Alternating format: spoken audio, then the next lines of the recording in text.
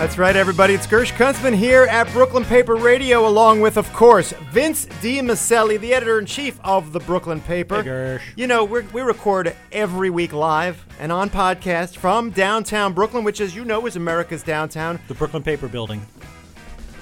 Yeah, well, you want to say more about that, Vince? I'd like to throw it out there. It's fantastic. Yeah, and you know, I work for the Daily News. I'm a columnist there doing some great work. And Vince is the Do you work at the Daily News Building?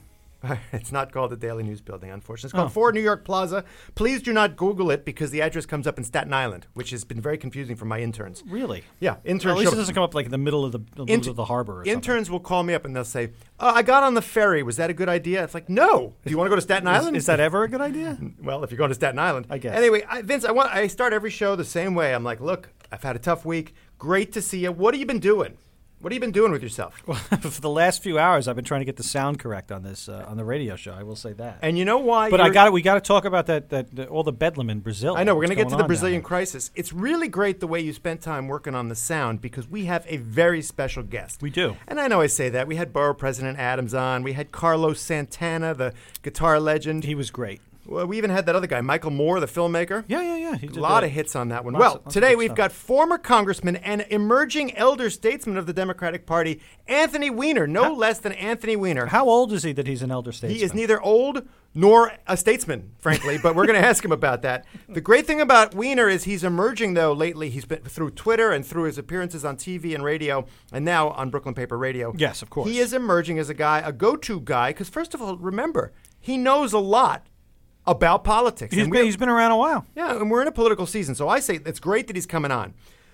But in order to have a guest of his stature, you need to have advertisers on a show like this. You do. So I'm going to just start it off by saying, listen, Vince, I know you want to get to that story about Budweiser changing the name of the beer to America. But I want to start it off just by saying, look, I've got some back pain, and I know a lot of my readers do, and my listeners. Well, I go to Brooklyn Spine Center at 5911 16th Avenue because Melinda Keller's got a machine called the DRX 9000. It's a spinal decompression device that basically, uses like a pumping action. There's a sort of pumping action. Yeah, and it's a pumping action that allows the body's own nutrients to flow into the affected disc. So if you got sciatica or degenerative disc disease like I do, you go to Melinda Keller. First, you call her at 718-475-9438. She'll tell you if the DRX 9000 is right for you. If it isn't, she's got other treatments. She'll do everything from acupuncture to zoology. That was A to Z. Did you notice that? That's very good. Anyway, Melinda Keller at the Brooklyn Spine Center. Please call 718-475-9438. And she'll help you with that back pain. Vince, you want to tell us a little about your favorite steakhouse? You know what I love about Atlas Steakhouse? Tell me. I love the steaks. That's the most important thing about Atlas Steakhouse. Atlas Steakhouse, of course, is a Mediterranean-style steakhouse, not the German kind. I hate that. It's completely different. You go in there, and they do everything right. They are located at 943 Coney Island Avenue in Ditmas Park. It's an up-and-coming neighborhood in Brooklyn. You know, we got lots of steakhouses in Brooklyn, but none of them give you the kind of service, the price, the location, everything about Atlas Steakhouse makes you want to go back again and again and again. Because at Atlas Steakhouse, you are always a cut above the rest. Atlas Steakhouse, of course, at 943 Coney Island Avenue in Ditmas Park. It's by 18th Avenue. You can give them a call at 646-494-7227. And, of course, they're always online at atlassteak.com. Well, it's great because when you have a toothy steak like that, what are you going to need afterwards? Good teeth. You got to go to the dentist. So I talked to a guy named Joseph Lichter. He's a DDS. He's on Avenue P in Brooklyn. That P is for periodontal. We figured that out. Yeah. Anyway, he's got Invisalign. He's got the Smile Right. You got to smile right. He does cleanings. He does, by the way, the Invisalign is that inside braces so you can't see them. Mm-hmm. He's got the teeth whitening. He's got the teeth cleaning. He's got, if you haven't flossed in years, he's not going to be one of those guys who says, you're not flossing. He's going to say, look, I can help you.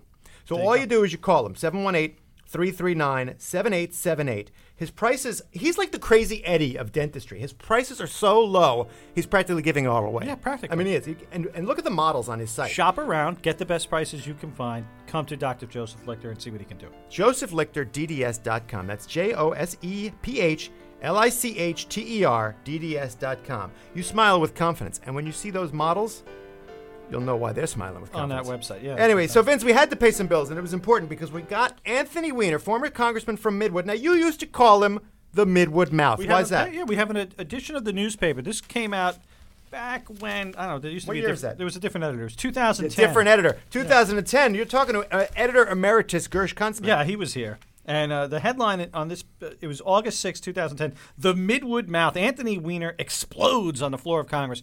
There's a link on our website right now. You can go and you could actually watch what happened when Anthony Weiner got very upset about, I think it was Peter King. Well, because it was about 9/11, I think, protecting the victims. They were trying to make sure that the money was going to go to the victims of 9/11 and the first responders and people that were sick. And he wanted people to just take a stand, to vote yes or vote no. It's about a 3-minute video, and it's about as exciting as the House of Representatives can get. It's kind of funny that we said explodes on the floor of Congress, and this was before the scandal that eventually led to his demise as a member of Congress. We had no idea what was coming. No, but explodes it's a good word for a headline. Well, let's give him a call. Yeah, Vince, I'm going to ask you to call him, and I'm going to ask our Jimmy. I'm going to ask you to cover up the sound of the dialing. Yeah, cover the sound of the because I think dialing. this is a private number. You got that, Vince? Yeah, we're going to do that. 917. All right, it's a private number. I'm just joking, Anthony. Come on. It's never easy because I can't read Gersh's writing. That's 9. Interesting. That's very interesting. So now that should pop over. Apparently there's some noise outside. You hearing that? Something's going on downstairs. That's all right. Brooklyn Paper Bill. I'm always so nervous when we make these calls because you never know if you're going to get voicemail. Did you dial the right number? Hello. Hi, is that Congressman Anthony Weiner? Yes.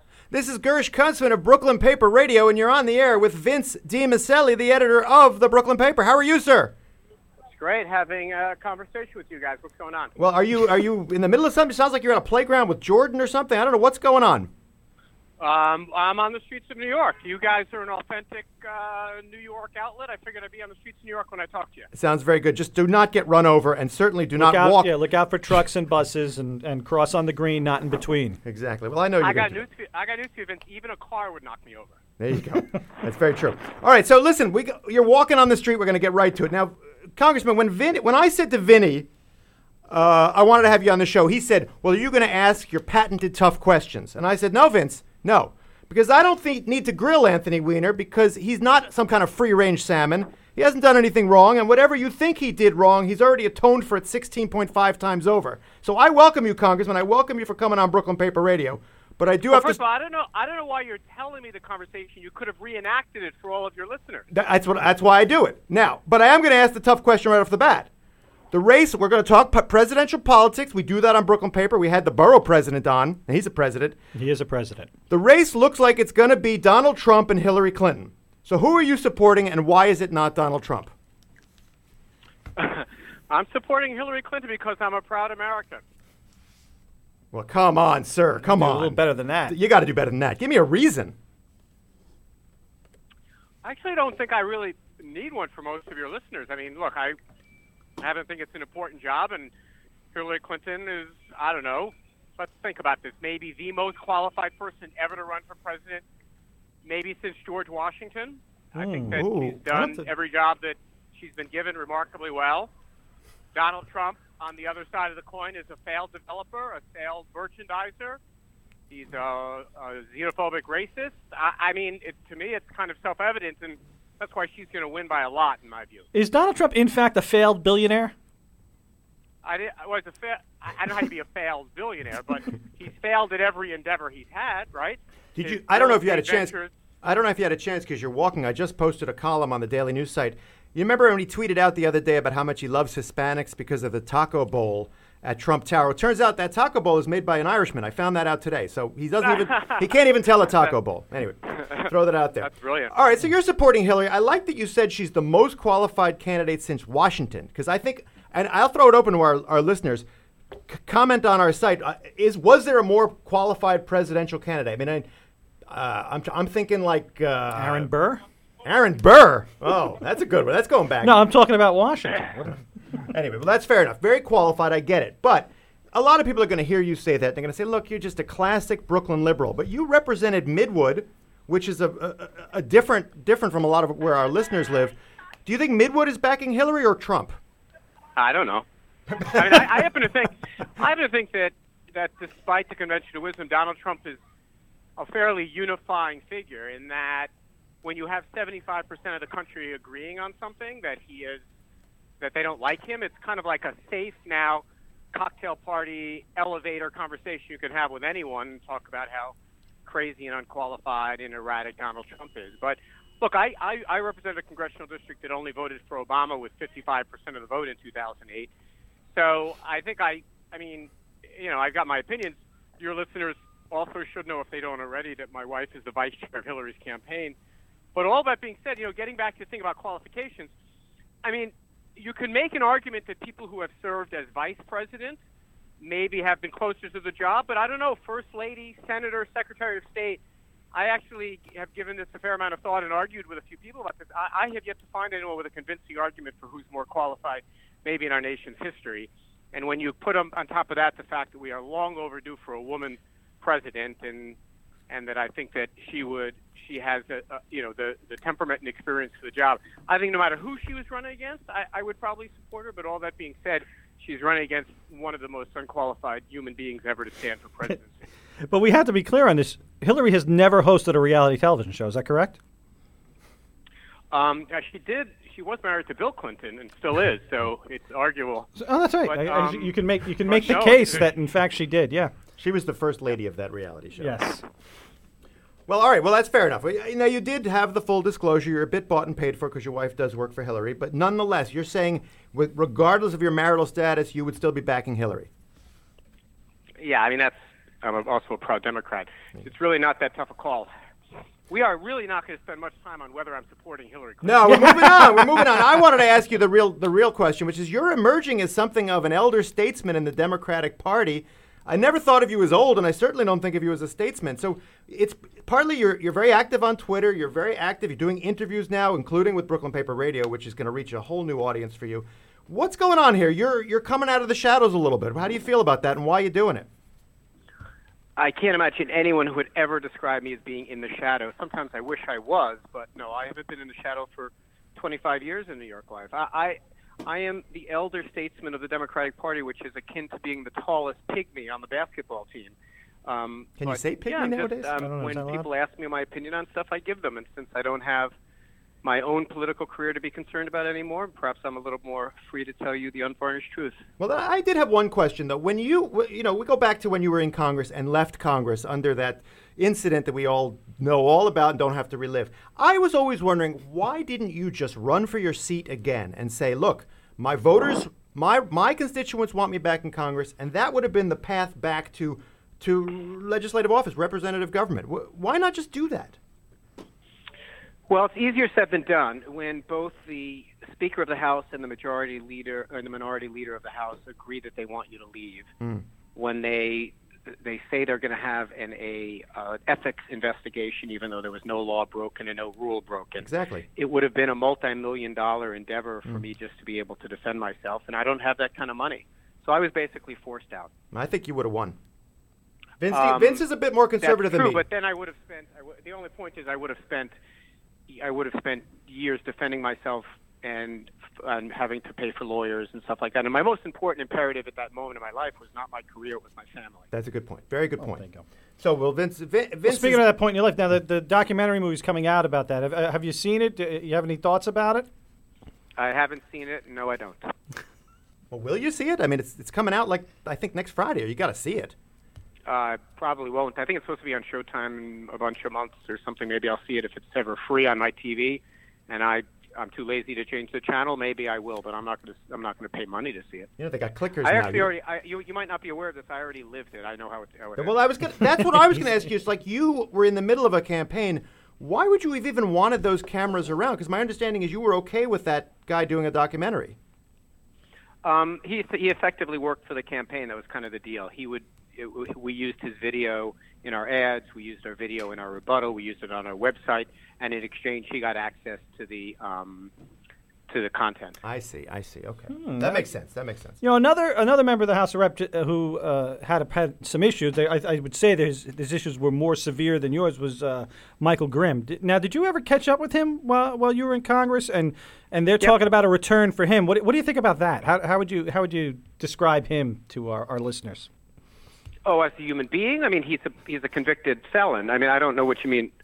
Wait, did you were in Congress with him at the same time at some point? Yeah, we overlapped somewhat. Yeah, I overlapped with his predecessor and with him. So did you work with him? Not on a lot of stuff, to be honest with you. Not on a lot of stuff. We got along okay. Mm-hmm. The problem was, I mean, look, he was always something of a disappointment to me, in that I always thought that a New York Republican would be a good bridge to the craziness of the Republican Party, help us get things passed, like there's the Droga Act and Sandy Aid and things like that. And unfortunately, he never really was willing to put much capital on the line with his Republican colleagues to get stuff done, and that was a disappointment. But I mean, as a personal matter, we got along fine. So he never threatened to break you like a little boy, like he did one of our colleagues. Well, you've seen me. I'm a pretty intimidating figure, I guess. Yeah, I got to say, it would not be hard to break you. I wouldn't break you like a little boy, but you're an active hockey player, though, and I want to give a little plug. We always let our guests plug something. How's your team doing at Chelsea Piers? We won on Tuesday. Nice. Let's see. We're doing pretty well. We're over 500. We have a good squad. Our goaltending is spotty, but besides that, we're a pretty good team. Wait, you're the goaltender. Yes, that's right. Okay. Full disclosure was not coming there unless I asked the tough questions, Vince. Well, that was my next question, was who's actually the goaltender. I want to see who he's putting on the spot. How come we haven't talked about the most important issue facing New York City today? Go ahead. Why we haven't required iced coffee vendors to make their ice out of coffee. I'm glad you've done the legwork on me, Congressman, because that is my issue. I don't think you can legislatively mandate it, but you're a legislator. Could you pass that law? Could you pass a law like that? If you're selling something as coffee when it's a large portion is water, if you had your coffee watered down with cups full of water before you put the coffee in, they would be out. It's outrageous. And by the way, I was on this, Gersh, before you were. If you check my Twitter, that is true. That is very true. But no, he's making a very good point. You could actually legislate what they put in the cup, as long as they call it. But they could call that drink something else. They might call it like a coldie, and then you couldn't legislate what is in it. That's how they nail you. A coldie. That's how they get around it. There's always a loophole. By the way, I mean, I think that this is a function of education as well. I think if enough, we have so much high-end coffee in this town. Anyone who's buying a $7 iced coffee, brewed at the exact perfect temperature, and the beans are fair trade, shipped in from a co-op in Guatemala, and then they add ice made out of water that melts into water. It's just a shonda, as my grandmother used to say. That is New York water, by the way. It's New York water. I was just, what's the freezing point of Scotch? Because as far as I'm concerned, when I get a Scotch on the rocks, I think those ice cubes should be made out of Scotch. But would it be good Scotch, or would they give you the lousy I don't know. Scotch? Well, if you're putting ice in your Scotch, you're obviously not drinking good Scotch. Well, no. If you're out in a restaurant, right? You're just having Johnny Walker Red because you're just trying to pass the time, and you're going to get that on the rocks. So if you get that on the rocks, I would prefer those rocks to be made out of Johnny Walker Red. You'd prefer the rocks to be made out of Johnny Walker Blue, and then as it melts, you get a better whiskey. No, Johnny Walker. Listen, we don't need to go into the whole what do you call about Scotch, but